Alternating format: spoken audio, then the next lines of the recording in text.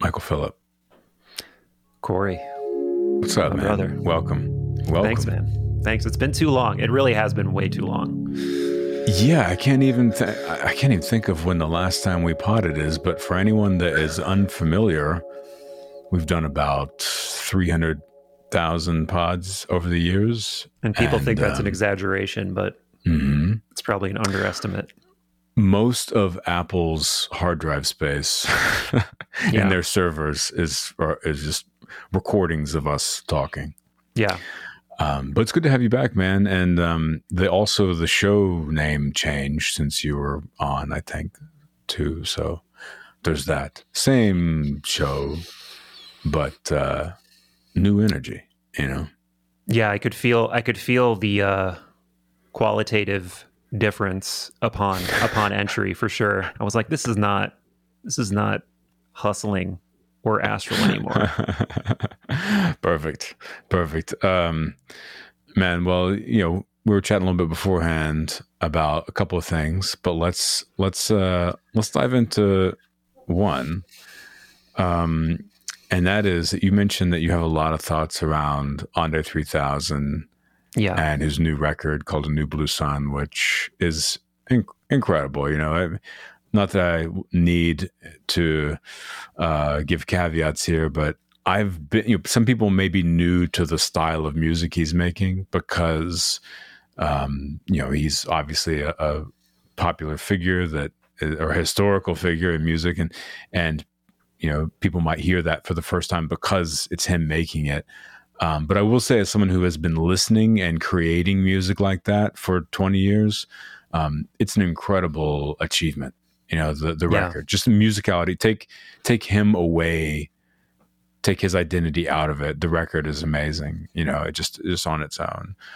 So much less it being him is quite impressive. But how did it land for you? Yeah, I actually approach from the other way because to me, him being the one who produced that music is one of the most interesting parts of the phenomenon that is that album, because it should not exist. You know what I'm saying? Like a guy who grew up in inner city Atlanta to a, single mother in that environment, that is not that there's no barometer for that. And the fact that that's where he wound up is utterly fascinating to me and incredibly inspiring, because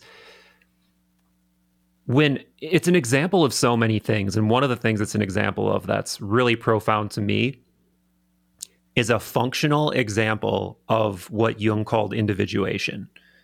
Like becoming a unique being that is fully comfortable and knowledgeable about itself and does not care what the outside world thinks, because it's operating from this deep place of psycho-spiritual knowing that Jung called the capital S self. And it's funny because like the first fucking song is called like, I swear to God, I wanted to make a rap album or whatever.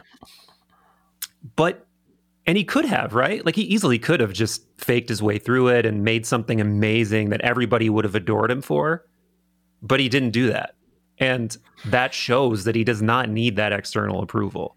And getting out what was, aching to come out of his soul, for lack of a better term, was more important to him. And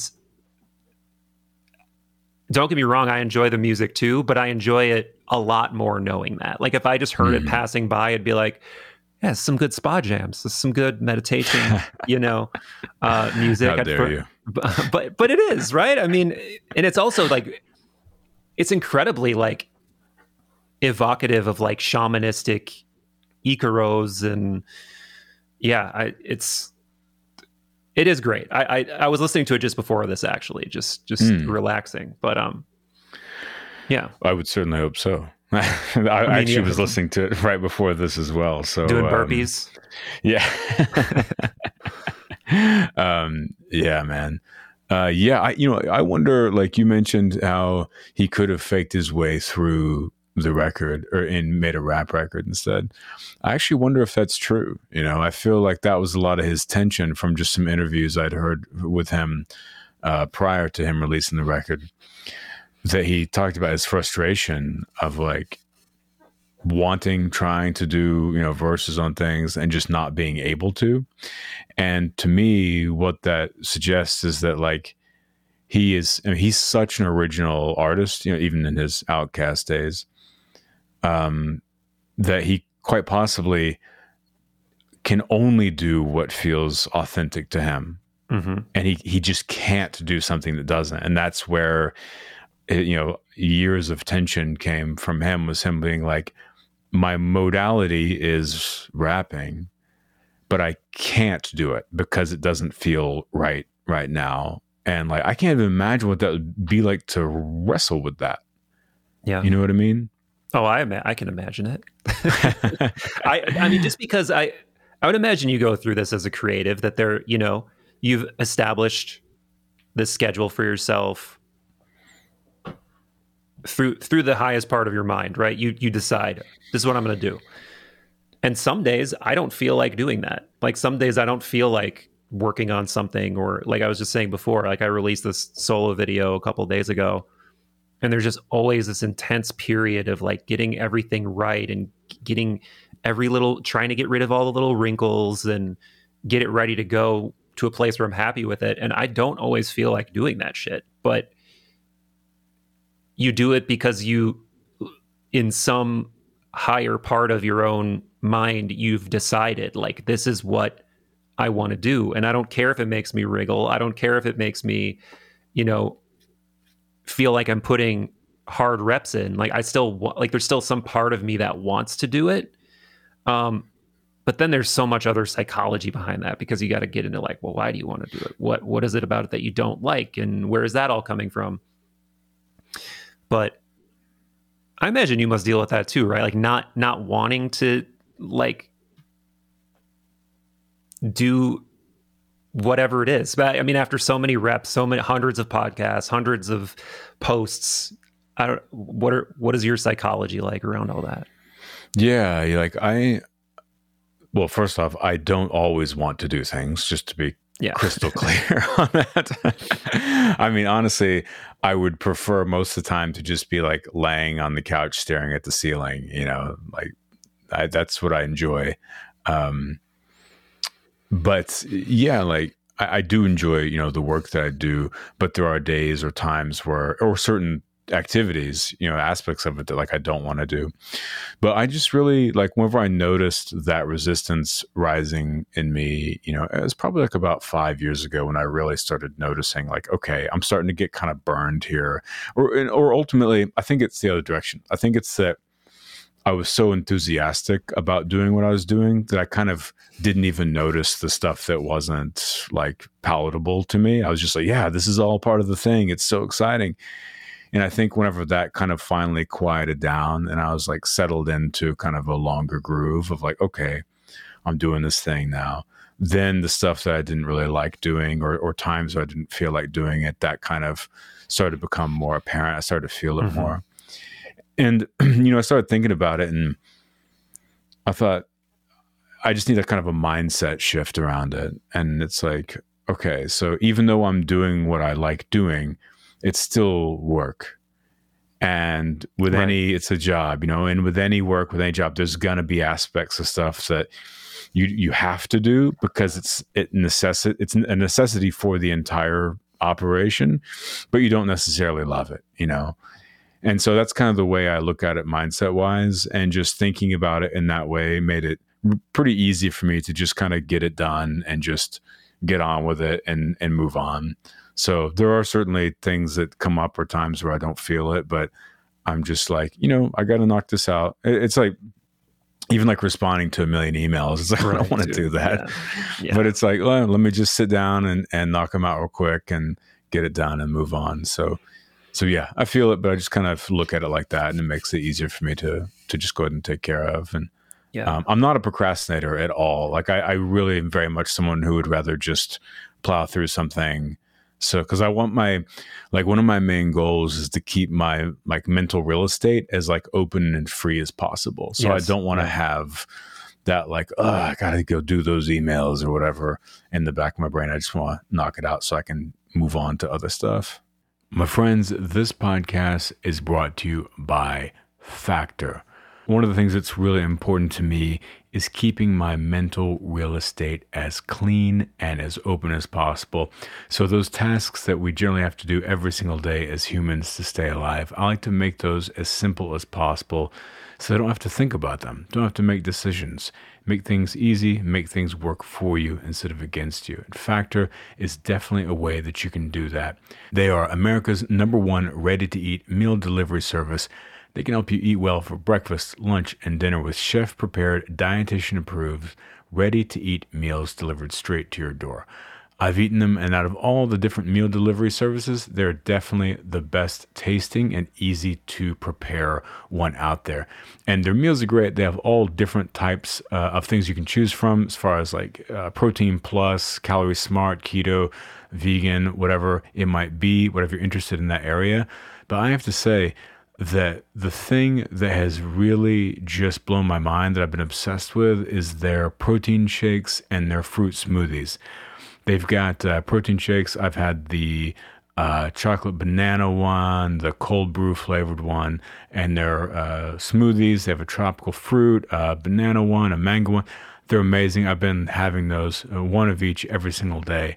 Absolutely love them. So I cannot recommend those enough. So right now, head over to factormeals.com/hitme50 and use the code HITME50 to get 50% off your order. That is code HITME50 at factormeals.com/HITME50 to get 50% off.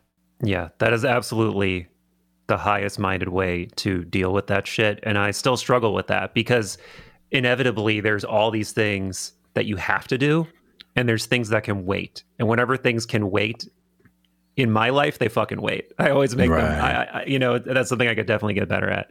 But what you were just talking about, I don't know if I've ever thought about it quite exactly in this way, but it reminds me of the similarity between any kind of creative project and being in a relationship and how the phases map almost exactly one to one. Because when you start being a creative, you have all of these romantic machinations about what it's going to be like.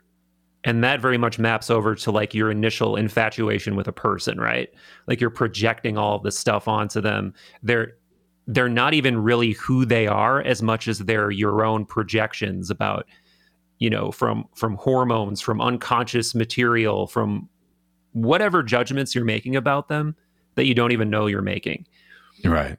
But then as time goes on, you start to slowly see it for what it really is. And you start to see whether it's the creative process or the relationship for what it really is. And then, the sort of like glitter falls off of it. All of the archetypal projection and subconscious projection all kind of melts off. And you're like, oh, this is the reality. And then that's only really when the relationship starts, right? Because like whatever was going on before was projecting. 100%, yeah. And I think that's why over the years, like you and I have seen so many people come and go from the creative process, because when it's fresh and it's new and it's got this luster on it, it's like attractive. And you're like, you have all these ideas about what it could be and where it could take you. And ultimately, if you don't fall in love with it for what it really is, or at least find a way to comfortably coexist with it for what it really is, you'll never find yourself in that place that you imagined or anything even close to it. 100%, man. Yeah, no, that's true. And I feel like just from talking with a lot of people over the years, that one thing that kind of trips people up is that they get into doing something creative for the outcome. Right. They're like imagining like, oh, I'll do this and then I could do this for a living and then I'll become like a public figure and then I'll, be able to do this and this and this. And it's like, that's totally missing the point of it all. It's like, you got to just do the thing that you like doing because you want to do it. And it, energizes your soul. and then the outcome will come, whatever it may be. It'll be different than what you expect, but there'll be results, there'll be fruits, from that effort. Yeah. I've been thinking about it like recently as like, for the things that I do, I just I don't know, I just kind of have an endless amount of energy for them. Like I just do them. And I was thinking, I'm like, why is that? And I was thinking about it in terms of, I was on this walk and I was looking and I saw this woodpecker in a tree and it was just doing its thing, and I was like, oh yeah, that's what it is. It's like that woodpecker that's what he does. Yeah. He's just he just he goes and pecks in the tree, flies around, comes back, does that all day, and that doesn't think about it. That's just what he does. And the more he can do it, the better, and etc. And I was like, oh yeah, that's like what I am. It's like I just do this stuff because it's just what I am. It's just what I do. Man. And I'll just keep doing it. And that's it, I think that's such a profound realization. And that speaks directly to why I love Jung so much. And I continuously go back to him, because for him, that capital S self thing that I mentioned is like an ontological reality. It's not like an idea, like some idea of like, yeah, you slowly go through your own life and, you kind of find your groove. Like, no, to him, that already exists. And it's your job as an individual, if you want to live the examined life, to find what that is for yourself. And that entails a lot, just so much. But generally, it entails teasing apart what are all the things, what are like the accretions that I've gained throughout life, just throughout, things being projected onto me by society, by my family, by perhaps like forces we don't understand. And how have those things calcified over who I really am? And how do I get them off? It sounds like Scientology when I put it that way. But it's because like their whole thing on the thetans or whatever it is. Sure. But what I mean is like there's all of this shit wherever it comes from. It's inherited, it's projected onto you. But ultimately it's protecting you in a way because it's helping you be more comfortable and complacent for sure. Like you can settle into a more comfortable, complacent life that you feel kind of about, or you can go toward all those curiosities. You can go toward what your conscience is whispering. You can go toward the things that intrigue you. And if you really take that path to its logical extreme, you're going to go through very uncomfortable thresholds, but at least they're uncomfortable on your own agency and toward your own evolution, because there's uncomfortable thresholds regardless. Like I don't really understand why people even settle into the psychology of like, I'd rather just take the more comfortable route, because for me, it's like it was always a low level of discomfort, like before quitting my day job. And it felt like discomfort for nothing. It felt like discomfort just so I could exist and contribute to someone else's like egregore, to use an esoteric term. Like, you know that word, egregore? I don't know, but tell me. It's this idea that any group sort of forms this psychic object, like this sort of invisible psychic object. And it sort of accounts for how people get sucked into groupthink. Like MAGA would be a really easy one. Like how everybody uses the same language, the same, it's like they're not even thinking. It's like they're plugged into something that they're just like regurgitating. Mm-hmm.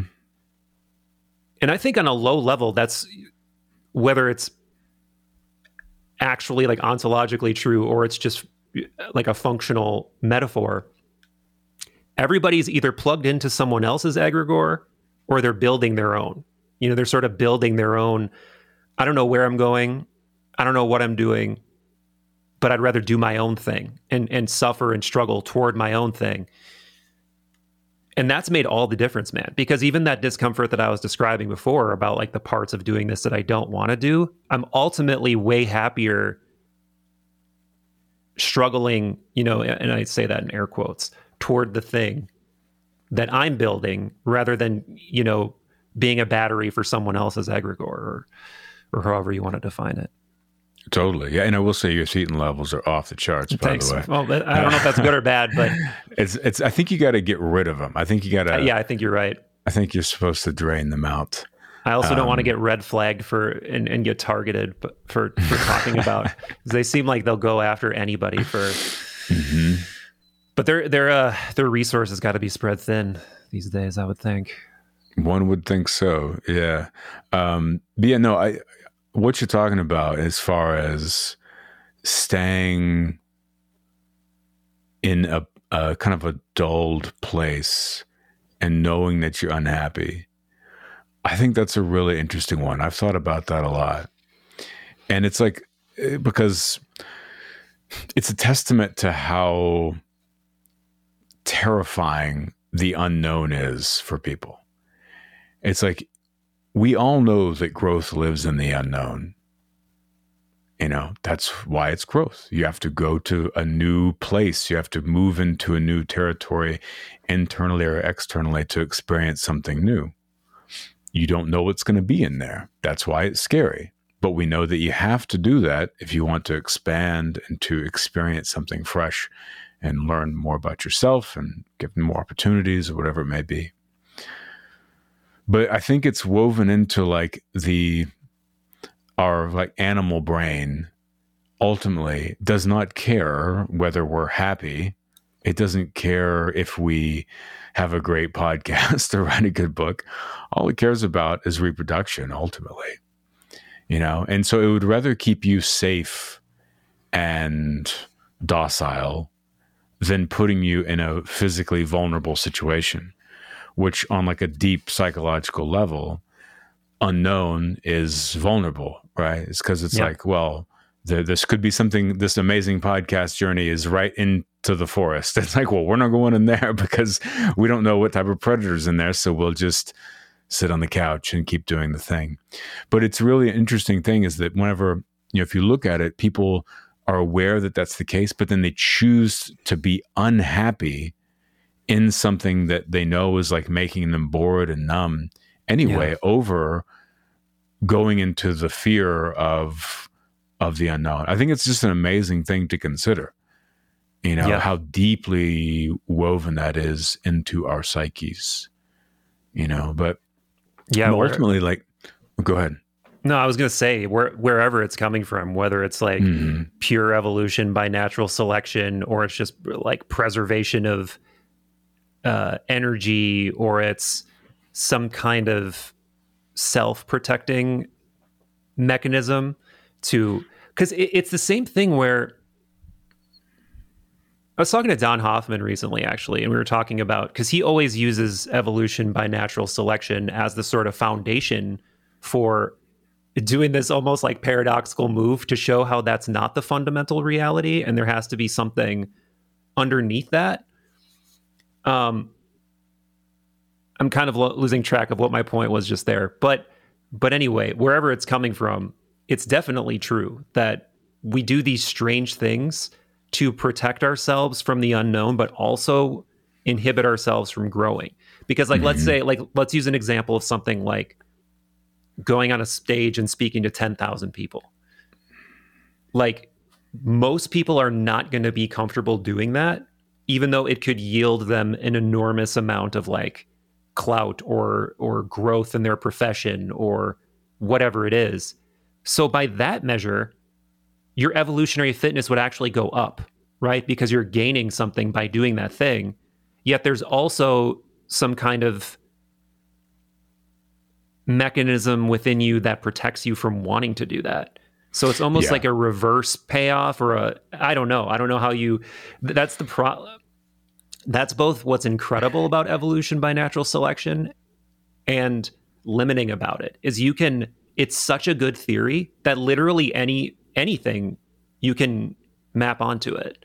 And I think that's part of the reason it's stayed relevant for so long, is like, it's just a great theory, and great theories you can plug anything into and it works. Yeah. In that analogy that you had about going on stage, I think that what's happening there is that the stakes can never be high enough, then, like, evolutionary speaking, for it to actually feel completely free of fear or worry, right? Mm-hmm, mm-hmm. Ultimately, the stakes are your existence, like survival. And so it'd be sort of like, turn that analogy to, like, you're on one side of a raging river and there's like a tasty meal on the other side of the river, where it's like, what, that meal is going to help me survive because it's food. You know what I mean? And it's like, this will increase the quality of my life and keep me going. But going across this river is so dangerous that I might die. And so it's not worth going and get the food to go across the river. I think that's kind of like what's happening there, as far as, like, yes, it increases your evolutionary fitness to go do that speaking thing, but fundamentally it's not as much as it would be to feel the fear of basically like falling apart in front of, or being vulnerable to 10,000 people all at once.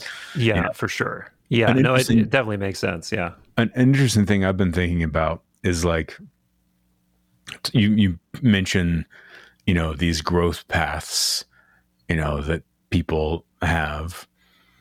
And what I've been thinking about is, like, that our desires or our goals that we create are actually not what we're trying to achieve in the big picture of our lives, right? It's like, perhaps that what's happening is that we, and this is a particular system of thinking that's really up your alley, which is why I'm pitching it to you, because this is your world. Like, we have a goal that seems authentic. Yeah. And we start moving towards it and doing what we need to do to achieve that goal. But really what's happening, the reason why we're going for that, is the stuff around the goal within us that changes is what we're really trying to work on in the process. And the goal really doesn't have that much to do with anything. It's about us connecting all of these pieces subconsciously that we know need work or growth or maintaining or awareness around them. And that we're like, oh, this thing will serve as the medium in which I can work through all of this other stuff. You saying it's all about the journey? Well, I suppose, yeah. Unfortunately, yeah. No, I know. No, I obviously fully agree, though. I fully agree, and I also think that there's this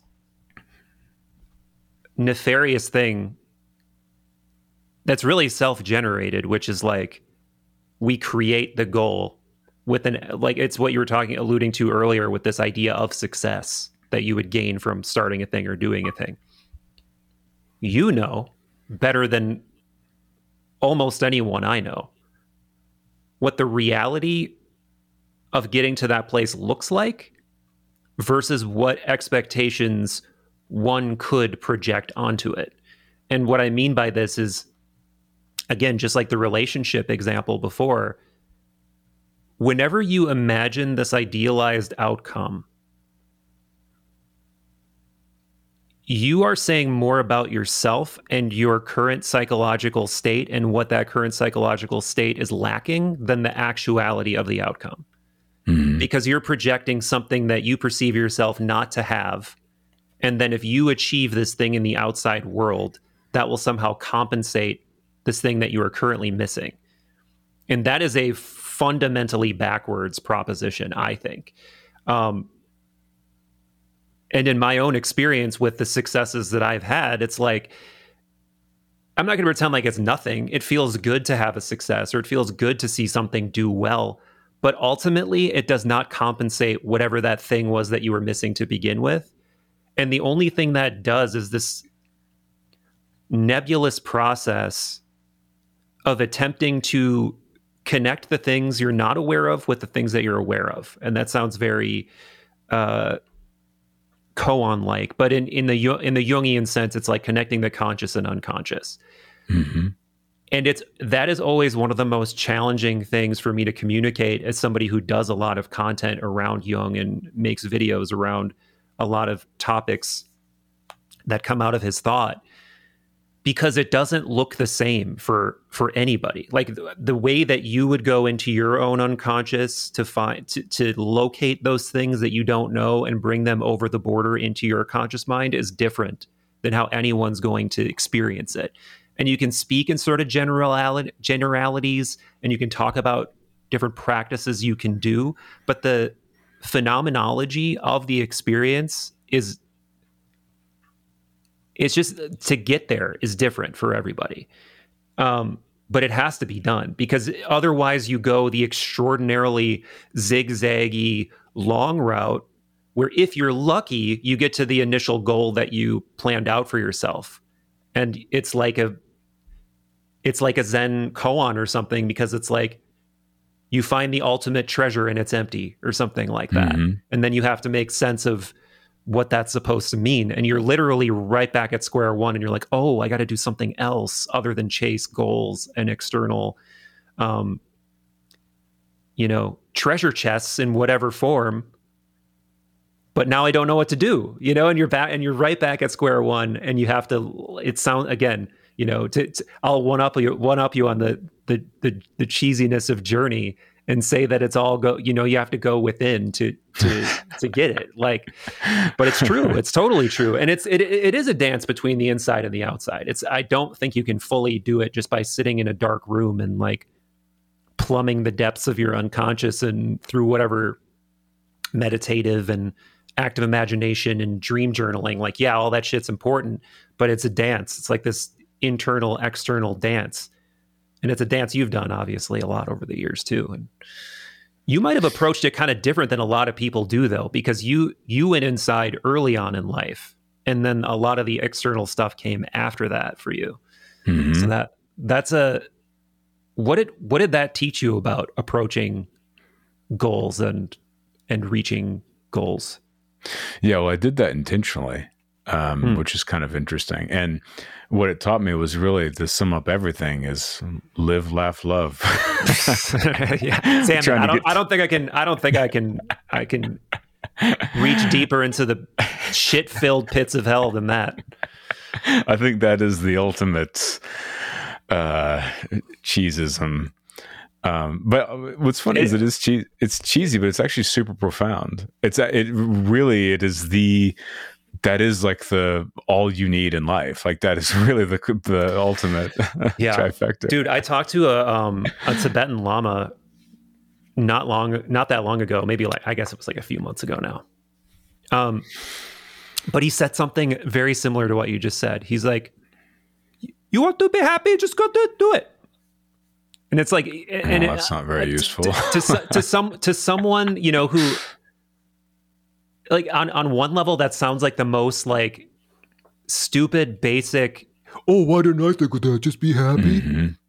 But when I think when you've done enough reps of every single emotion, and like someone like him he's been like a renunciate, doing meditations and getting initiated and just doing this shit his whole life. So he's probably stared at dead, rotting bodies. He's probably done all of this shit. And you just start to realize, you're like, oh, I've experienced all the extremes of where the mind can go under all kinds of various stressors. And I sort of just get this, you gain this ability, this mental flexibility to just decide that, yeah, there's always going to be suffering. There's always going to be all these things. And I can just still choose to be happy regardless. And yes. So it's different. It's different. It hits different, I think, when you're, depending on who you're hearing it from. It does. I think that's a really bad teaching, though. Just to go tell someone, go be happy. It's like, because he's forgetting that 99.9% of the people that's hearing him say, go be happy, have not done all of the practices that he has. And that's what enabled him to have the mental flexibility that you talked about, So I think it's interesting territory to get into, not to sort of shortchange the question you asked me earlier about what was it like to consciously move into some of those things. So like, just as a quick recap, in case anyone hasn't heard me talk about this before, essentially I started a music production company I got into, I mean, I think people know, but I got into Eastern wisdom traditions, Western philosophy, and various other things whenever I was a teenager, and then studied that intensely and privately, and then started a music production company in my 20s while still deeply focusing on meditation, mind exploration, and wisdom and so forth. And then, so basically just my entire life. And then whenever I was in my early 30s, I was still producing music and doing, intensely studying all these things. And I was waiting. I was like waiting because I thought, I would like to do something because so fascinating, such a huge part of my life. And I love talking about it with friends. It's all I did a lot of the times. But I was waiting until I was like, I need my ego to just like soften up before I really jump out there. Because ultimately, like a big fear of mine was going into doing stuff publicly, getting a lot of attention, and then messing up and becoming drawn into the trappings of, attention and just people looking at you as someone to look to, and that fear came from whenever I was, especially as a teenager and especially in my early 20s, I used my mind. I was very different, and had a lot of anxiety, a lot of frustration, a lot of just suffering and things. And I used kind of my mind as a weapon to ultimately protect myself from vulnerability, and so I'd be very sarcastic. I'd be very funny. I would always try and show people how I was smarter than them, as a way to kind of control the situation and stay safe and closed off ultimately. But what that does is you have to bring a lot of ego to do that. You have to really, because, you're obviously, it's all ego, so I really was aware of that and just wanted to make sure that I'd been working on letting go and kind of reprogramming over the years, from the time I was in my early 20s until I was in my early 30s. And I thought, okay, I think I'm ready now to feel secure enough in where I'm at internally to not have any apprehension about being drawn into, my ego or anything like that. And so, I started doing, podcasts and writing and just all the things I started doing. But what's funny about that is that then just like you were talking about earlier, if you have this projection, this narrative of what reality will be like, but it's just a narrative. And what always happens is like sandpaper or a knife, reality just starts rubbing against that projection. Right. And slowly but surely it grinds through, and there you are, Yeah. And there you are sitting in your room in front of a screen, just like you were when you were making 1/100th of the income or had 1/100th of the following or whatever. Yeah, right. Yes, for sure. And in terms of ego, what I found was really interesting was that I was always trying to be as authentically myself as possible, on the early days of the podcast. Yeah, I remember. And and I realized that even trying to be the most authentic version of yourself, you're still creating a frame in which defines the authentic version of you. Yeah.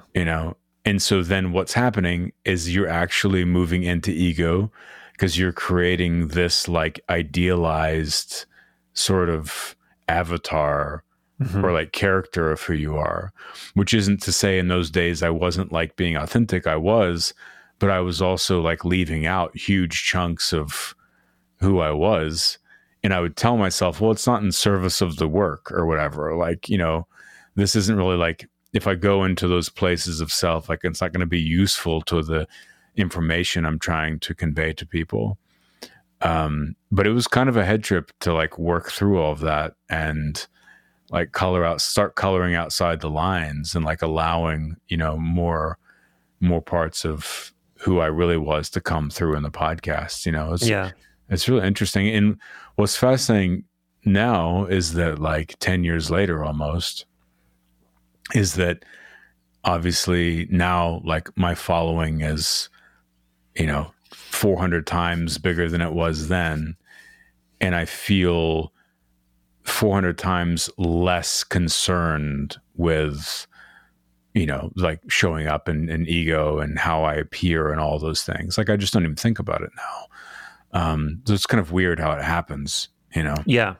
Well, it's like, it's the same phenomenon, I think, with like somebody like Andre 3000, where it's just like, to put it back into somewhat solid terminology, so this is something people can dig deeper into if they want to. Individuating it's not about ego destruction. And this is where I think sometimes some of the Eastern ways of approaching this wisdom can be a little bit hard. It's a little hard to square the circle, because sometimes it really sounds like you almost need to destroy individuality to reach the deepest stages of realization. And I actually think that that's true, but I think it's very impractical for most people. So that's one of the reasons I love this paradigm of individuation, because it's not about ego destruction, but it's about relentless ego contextualization and understanding what it is, what its practical function is, and what it's being informed by. Because as you're younger and you're decontextualized and you just don't have a lot of experiences, your ego is this natural reaction to its early environment, where it's gonna, if you have bad experiences as a child, it only has so much information to contextualize those against. Good experiences, same. And then once you reach the outside world, you just have whatever this psychological object is that you have created over your childhood to interact with the world through. It doesn't have very much context. But then as you get older, as long as you keep asking questions and you keep being honest with yourself, the ego itself should change, and the way that it functions in the world should change, and it should care less about what other people think about it, and it should be more informed by that, like, calm, placid, internal, I know what my metaphorical woodpecker purpose is, from the example you gave earlier. Mm-hmm. And if it continues to be just a reaction to the outside world, a reaction to whatever's fashionable right now, a reaction to whatever celebrities are doing, and you're constantly worried about all of that shit out there, I think that your ego is driving you more than you're driving it, and you're actually creating this functional psycho-spiritual piece of art that you're going into the world with and wielding mindfully.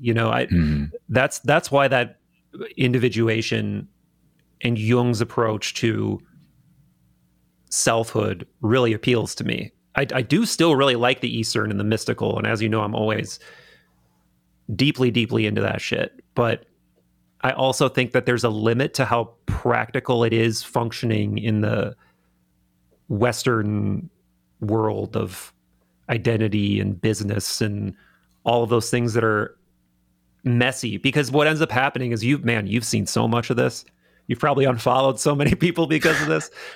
Is getting those things tangled up in the ego. It creates this like really ugly spiritual bypassing, what's that Trungpa book? Spiritual materialism. Yeah, spiritual materialism. Like, in a way, it's sort of is like, I get why you would think that, because you live in that world of material and you discovered this spiritual aesthetic you like, and you want to try to mix them up and put them together like they go together. And that's really hard to tease apart. But I think Jung does do a good job helping people do that. But anyway. Yeah, no, it is true, man. I think one of the like kind of core issues with the misunderstanding that a lot of people have with Eastern wisdom traditions, in my opinion, is translation. Like the words that are used to describe certain states or ideas or concepts or pursuits, they have the baggage of Western language and society attached to them, and then they become, the core elements become like memeified and shorthanded, and so then they're so open to interpretation that people think that they mean something drastically different than they do, that's why one of the reasons I haven't done it in a while, but actually I did it 2 weeks ago, but I haven't done like a deep dive. And that's one of the reasons I like reading like the classical texts or commentaries on like the Pali Canon, is because I want to know like what was the original, whenever Buddha was like, hey, homies, listen to this. What was he actually saying? And I want to read that and then understand what that means, and then understand how it got to live, love, laugh. You know what I mean? Yeah, totally. And it says, the Dharma should evolve to suit the times. That's in there. And nice. So, hey, man,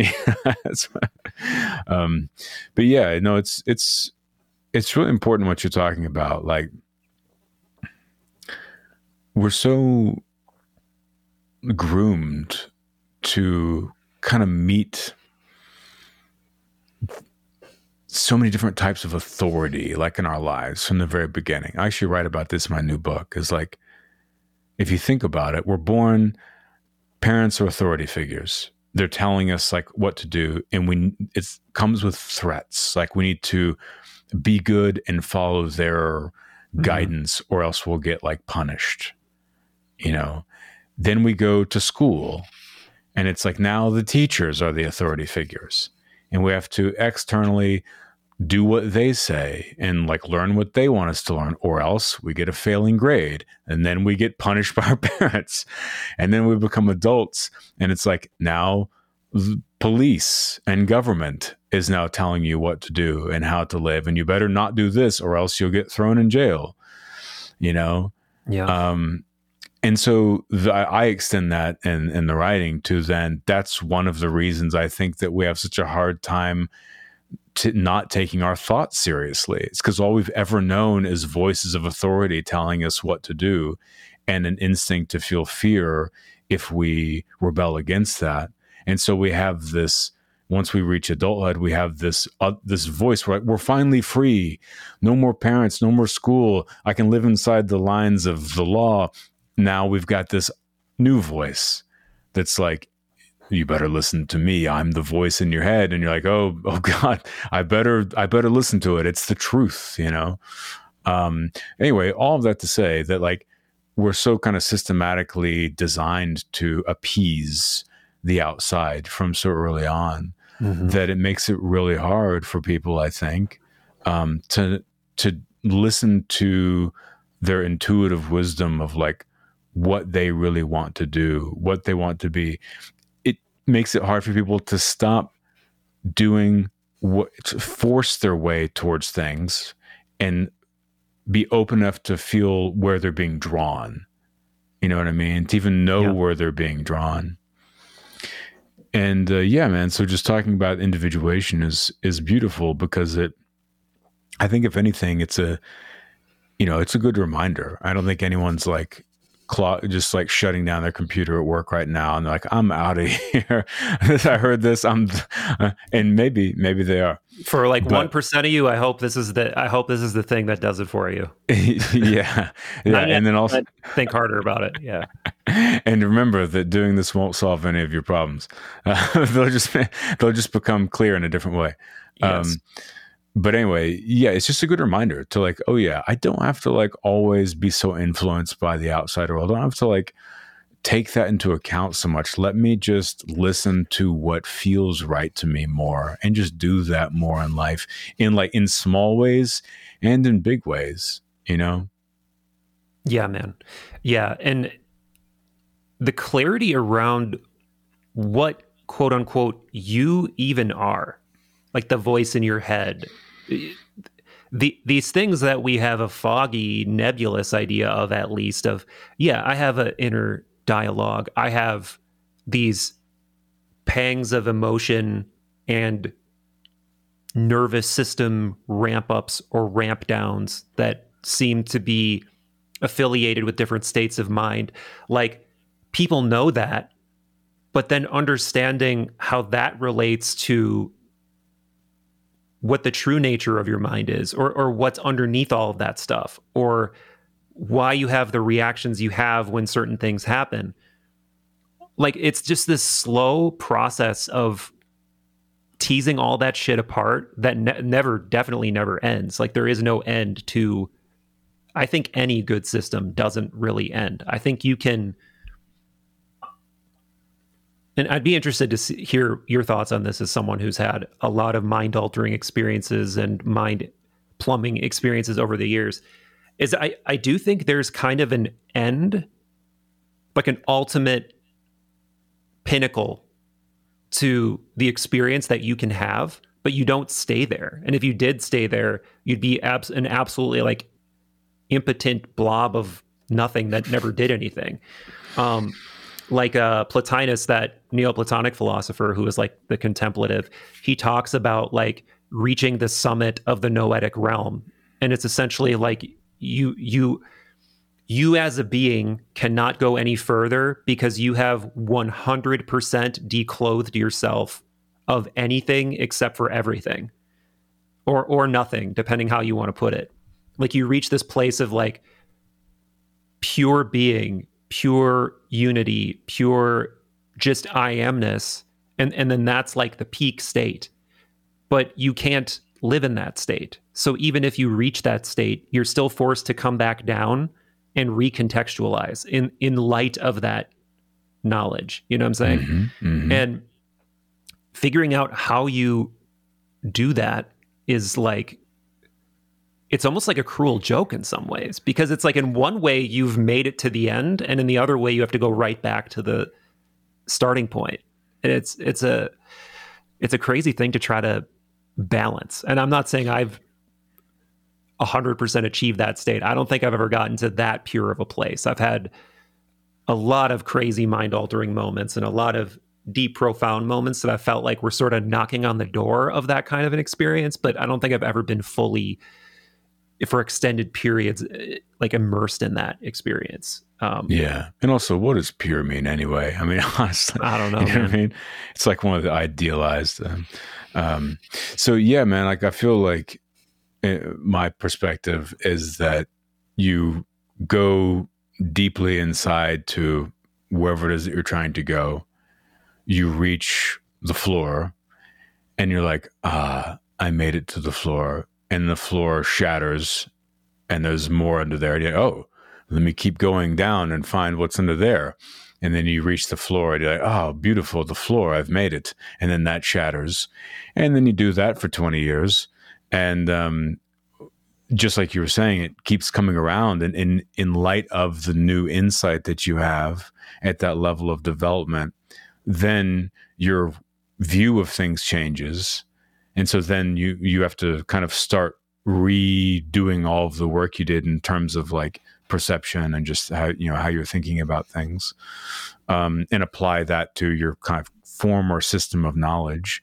And ultimately, I think what happens is that if you keep doing that, you go from being someone who can hear the phrase, just go be happy, and be irritated, to someone that can say the phrase, just go be happy, and know what that means, right? Of course, I guess the key is being a good speaker and ability to communicate that with more nuance. But, that's really what happens. It's like you're still living life. You're still the same. It's all still happening as it was.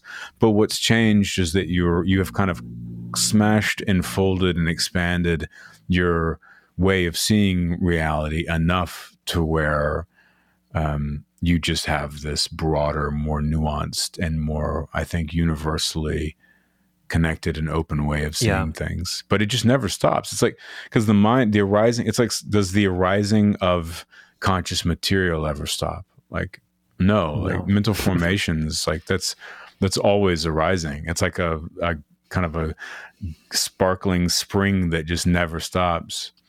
And so other than if you're under like anesthesia or you take like 5-MeO or something where you're completely annihilated and all of your barometer for self just goes away. Death will stop it.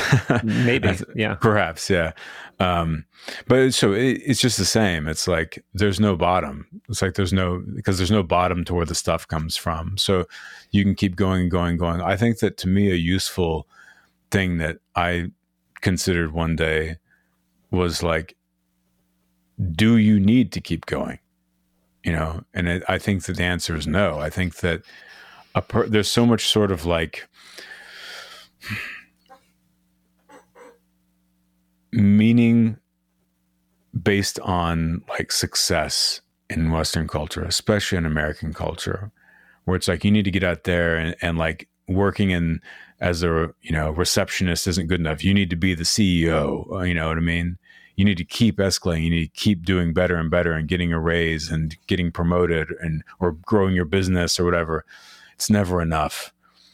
And that's really built into us. Like status is such a huge part of, what we're told is meaningful. And so I think that I've watched that translate into like inward pursuits in myself and others where you're like, no, I have to keep going. I have to keep getting promoted, And it's like, no, you just need to go where you need to go. You need to go as deep into this stuff and bring it into your life so much so that you feel what you sought to feel. It's like, do you feel peaceful? Do you feel happy? Do you feel less reactive? Can you access love? Can you live, love, laugh? You know what I mean? And if you can, then cool. You don't have to be like, I'm going to be a scholar, I think it's an important thing to consider because a lot of people will like get to a place where like, well, I feel pretty good now. Like I'm meditating, a couple of days a week. I feel more self-aware and like disrupted my old negative behavior. But then they're like, like am I failing now if I stop doing, so it's good to know that you're not. Yeah. Yeah. This makes me think of two different things. One is, have we talked about the word anagoge before? And the sort of anagogic. I think we did like 40 minutes ago. Okay. So there's this word, you'll hear people like Dr. John Vervaeke use it a lot. And it's this word anagoge. And what anagoge means is essentially this quest to continually evolve or quest toward truth with no expectation of ever arriving there. But that you are making progress that matters, but just not with the expectation of arrival. Like an open-ended, like, I'm going to continually be contextualizing, always be learning, always improving.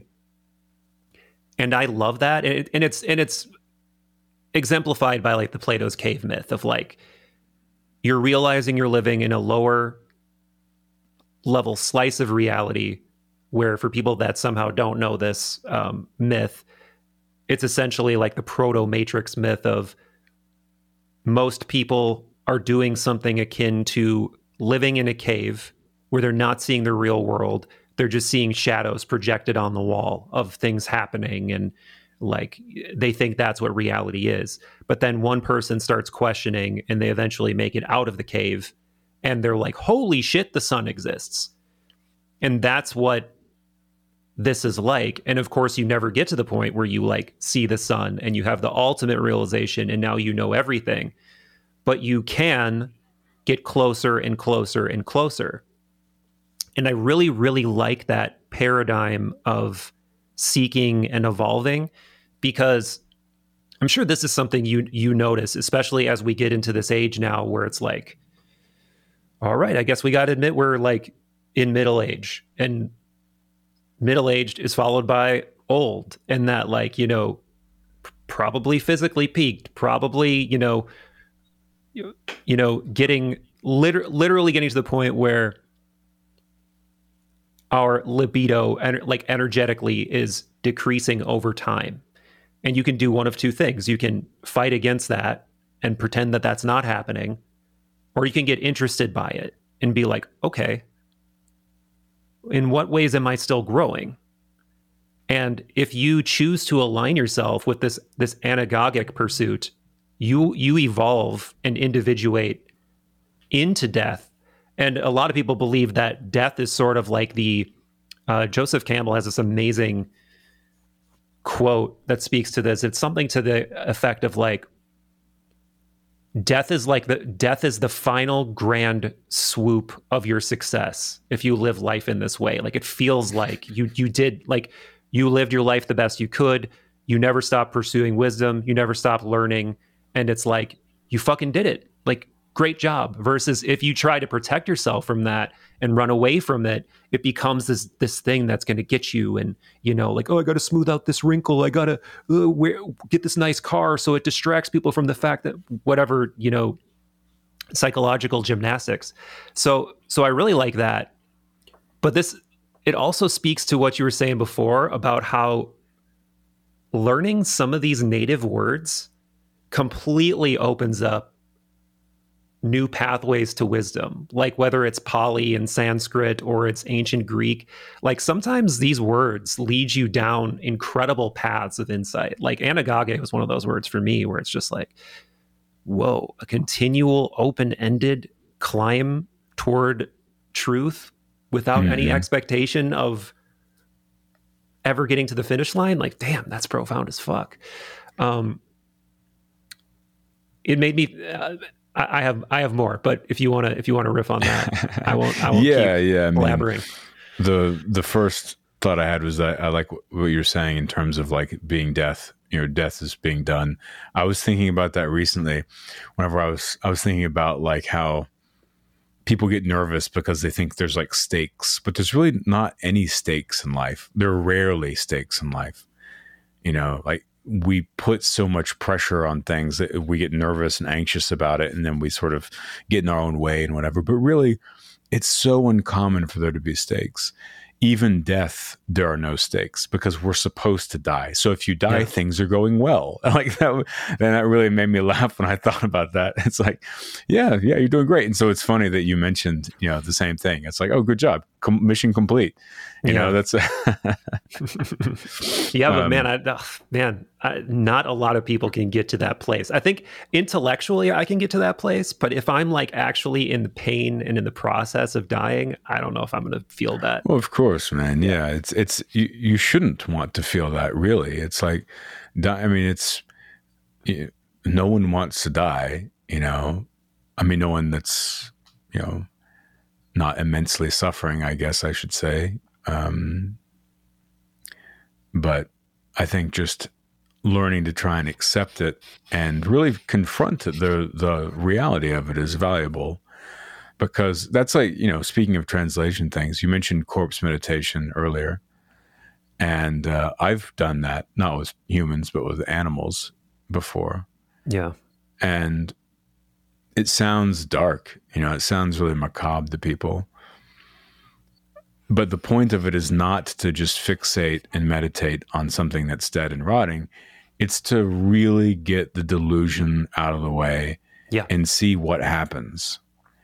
And it's in service of compassion. It's in service of, so that when you go back to your daily life and you get irritated, or you start thinking negatively about someone or yourself, or you get pulled into something that's distracting you from the present, remembering that like, oh, right, this is all total nonsense. And what really happens is that we have a handful of decades left, if we're lucky, until we melt away into the infinity forever and ever and ever.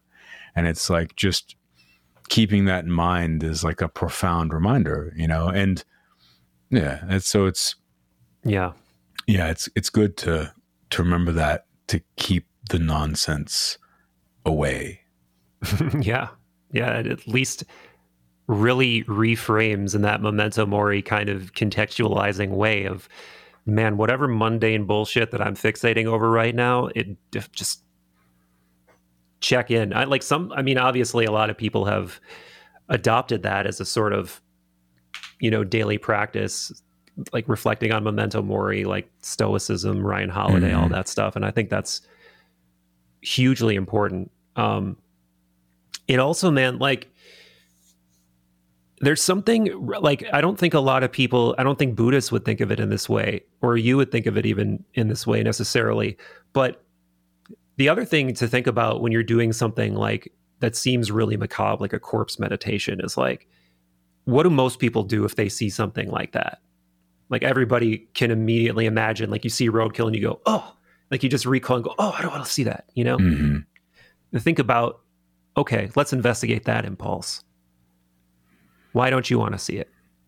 Because it's scary, because it reminds you of death. It makes you think, man, some things die senselessly. I could die senselessly. I don't want to live in that world, so I'm not going to look at it. You know, like that Mm-hmm. might be something similar to a script that might run or approximate something like that. But if you instead like stay right there in that like thing that you're uncomfortable with, you desensitize to it to an extent. And some people think that, oh, that's bad. But what's another word for desensitization? Making conscious. Like I took that thing that was exerting control over my behavior inside in a dark place. It came out. I didn't like it. I pushed it away. I distracted myself from it, push it back down in the shadow. I don't have to see it anymore. But if you instead make a habit of every time that kind of stuff happens, you grab it and you're like, nope, I'm going to look at this until I accept it, or until I acknowledge it, or until I just can't take it anymore. Like that's the difference, man. Like that is the difference in so many things. And there's a limit to it. I'm not saying like I'm looking up like terrible shit all day long. And this is a question that I struggle with like answering for myself, is like, how much of that is good for you and is part of this quest versus you don't need to go that dark. You don't need to look at like what's happening in Gaza all day long. You know, that shit isn't good for anybody. But I do also feel some responsibility personally and strangely on like behalf of humanity to like acknowledge those things as real, because if you don't acknowledge them as real, that's ultimately what perpetuates that behavior again in the future, is everyone looking away and being like, nope. And then it in a certain sense allows it to continue. So yeah, it's a very difficult thing to balance, but I think most people probably aren't letting that shit come into their conscious mind enough. Right. Yeah. No, I mean, there's definitely, it's one of those things where once you get the message, you can hang up the phone. You just have to, you know, and I love what you're saying. I think it's really true. It reminds me, since you're a Jungian fella, that quote that's so great that it's something to the rings around the thing of like, I think I know what you're going to say. Yeah. Which one? The one, until you make the unconscious conscious, it will. Damn it! I'm forgetting the middle part. But the end is you will call it fate. Like you will think that it's, you'll think that it's fate, but it's really just your unconscious projections leading you to the destination as if it were a predetermined outcome. Exactly. Yeah. Exactly. Yeah, man. Well, let's wrap this podcast up, man. Let's do it, brother. We've done it. Good to be back here with you and on the new show. And also, you know, I thought that this episode would be a nice like Christmas. You know, I'm going to drop this on the week of Christmas. Warm and fuzzy. Some of the, you know, there's all the fans of the old, you know, same podcast, but the classic. Get your favorite family member a corpse to meditate on. Well, that's exactly where I was going. Where I was going was like, you know, all of the long-term old school fans, you know, I know would enjoy a return of Michael Phillip, and so you heard it first. I mean, this is what we're saying on this holiday week: is go stare at dead bodies. That's what I was saying. Yeah. All right, man. Well, thanks again for coming on. You got it, man.